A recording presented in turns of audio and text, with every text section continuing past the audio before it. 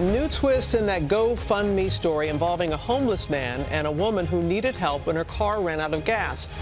Well, now the big question, was the entire thing a scam? Gio Benitez is here with the latest on that. Good morning, Gio. Hey, Robin, good morning. Yeah, if true, that would mean this was a plot to take advantage of our better nature, the side of us that is charitable and moved by stories of kindness. This morning, a new report says there was nothing charitable about this.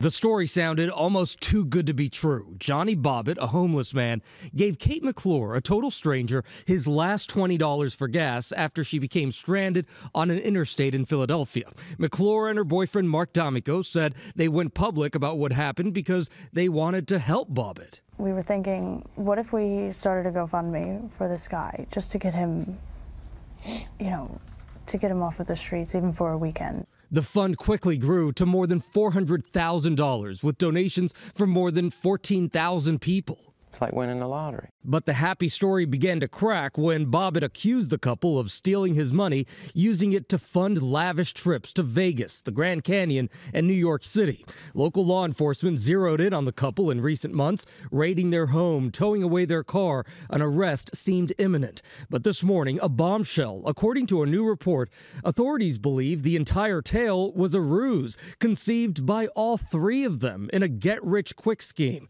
According to an NBC affiliate, McClure and D'Amico have turned themselves in, but Bobbitt is still at large. The three are expected to be charged with conspiracy and theft by deception for working together to concoct the story.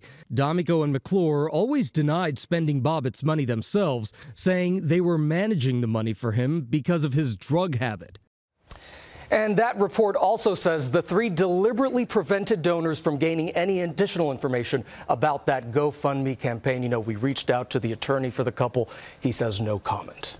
It's just getting more and more unbelievable day by day. There's so many people who are on there for the right reasons and needing help. And so now you're leery, and it's just hurt your heart that those people who do benefit, now you're going to have you're going to have second thoughts about. Yeah, now you just got to keep checking and checking. And vetting and vetting. Yeah. Wow. All right. Thank you, Gio. Hi, everyone. George Stephanopoulos here. Thanks for checking out the ABC News YouTube channel. If you'd like to get more videos, show highlights, and watch live event coverage, click on the right over here to subscribe to our channel. And don't forget to download the ABC News app for breaking news alerts. Thanks for watching.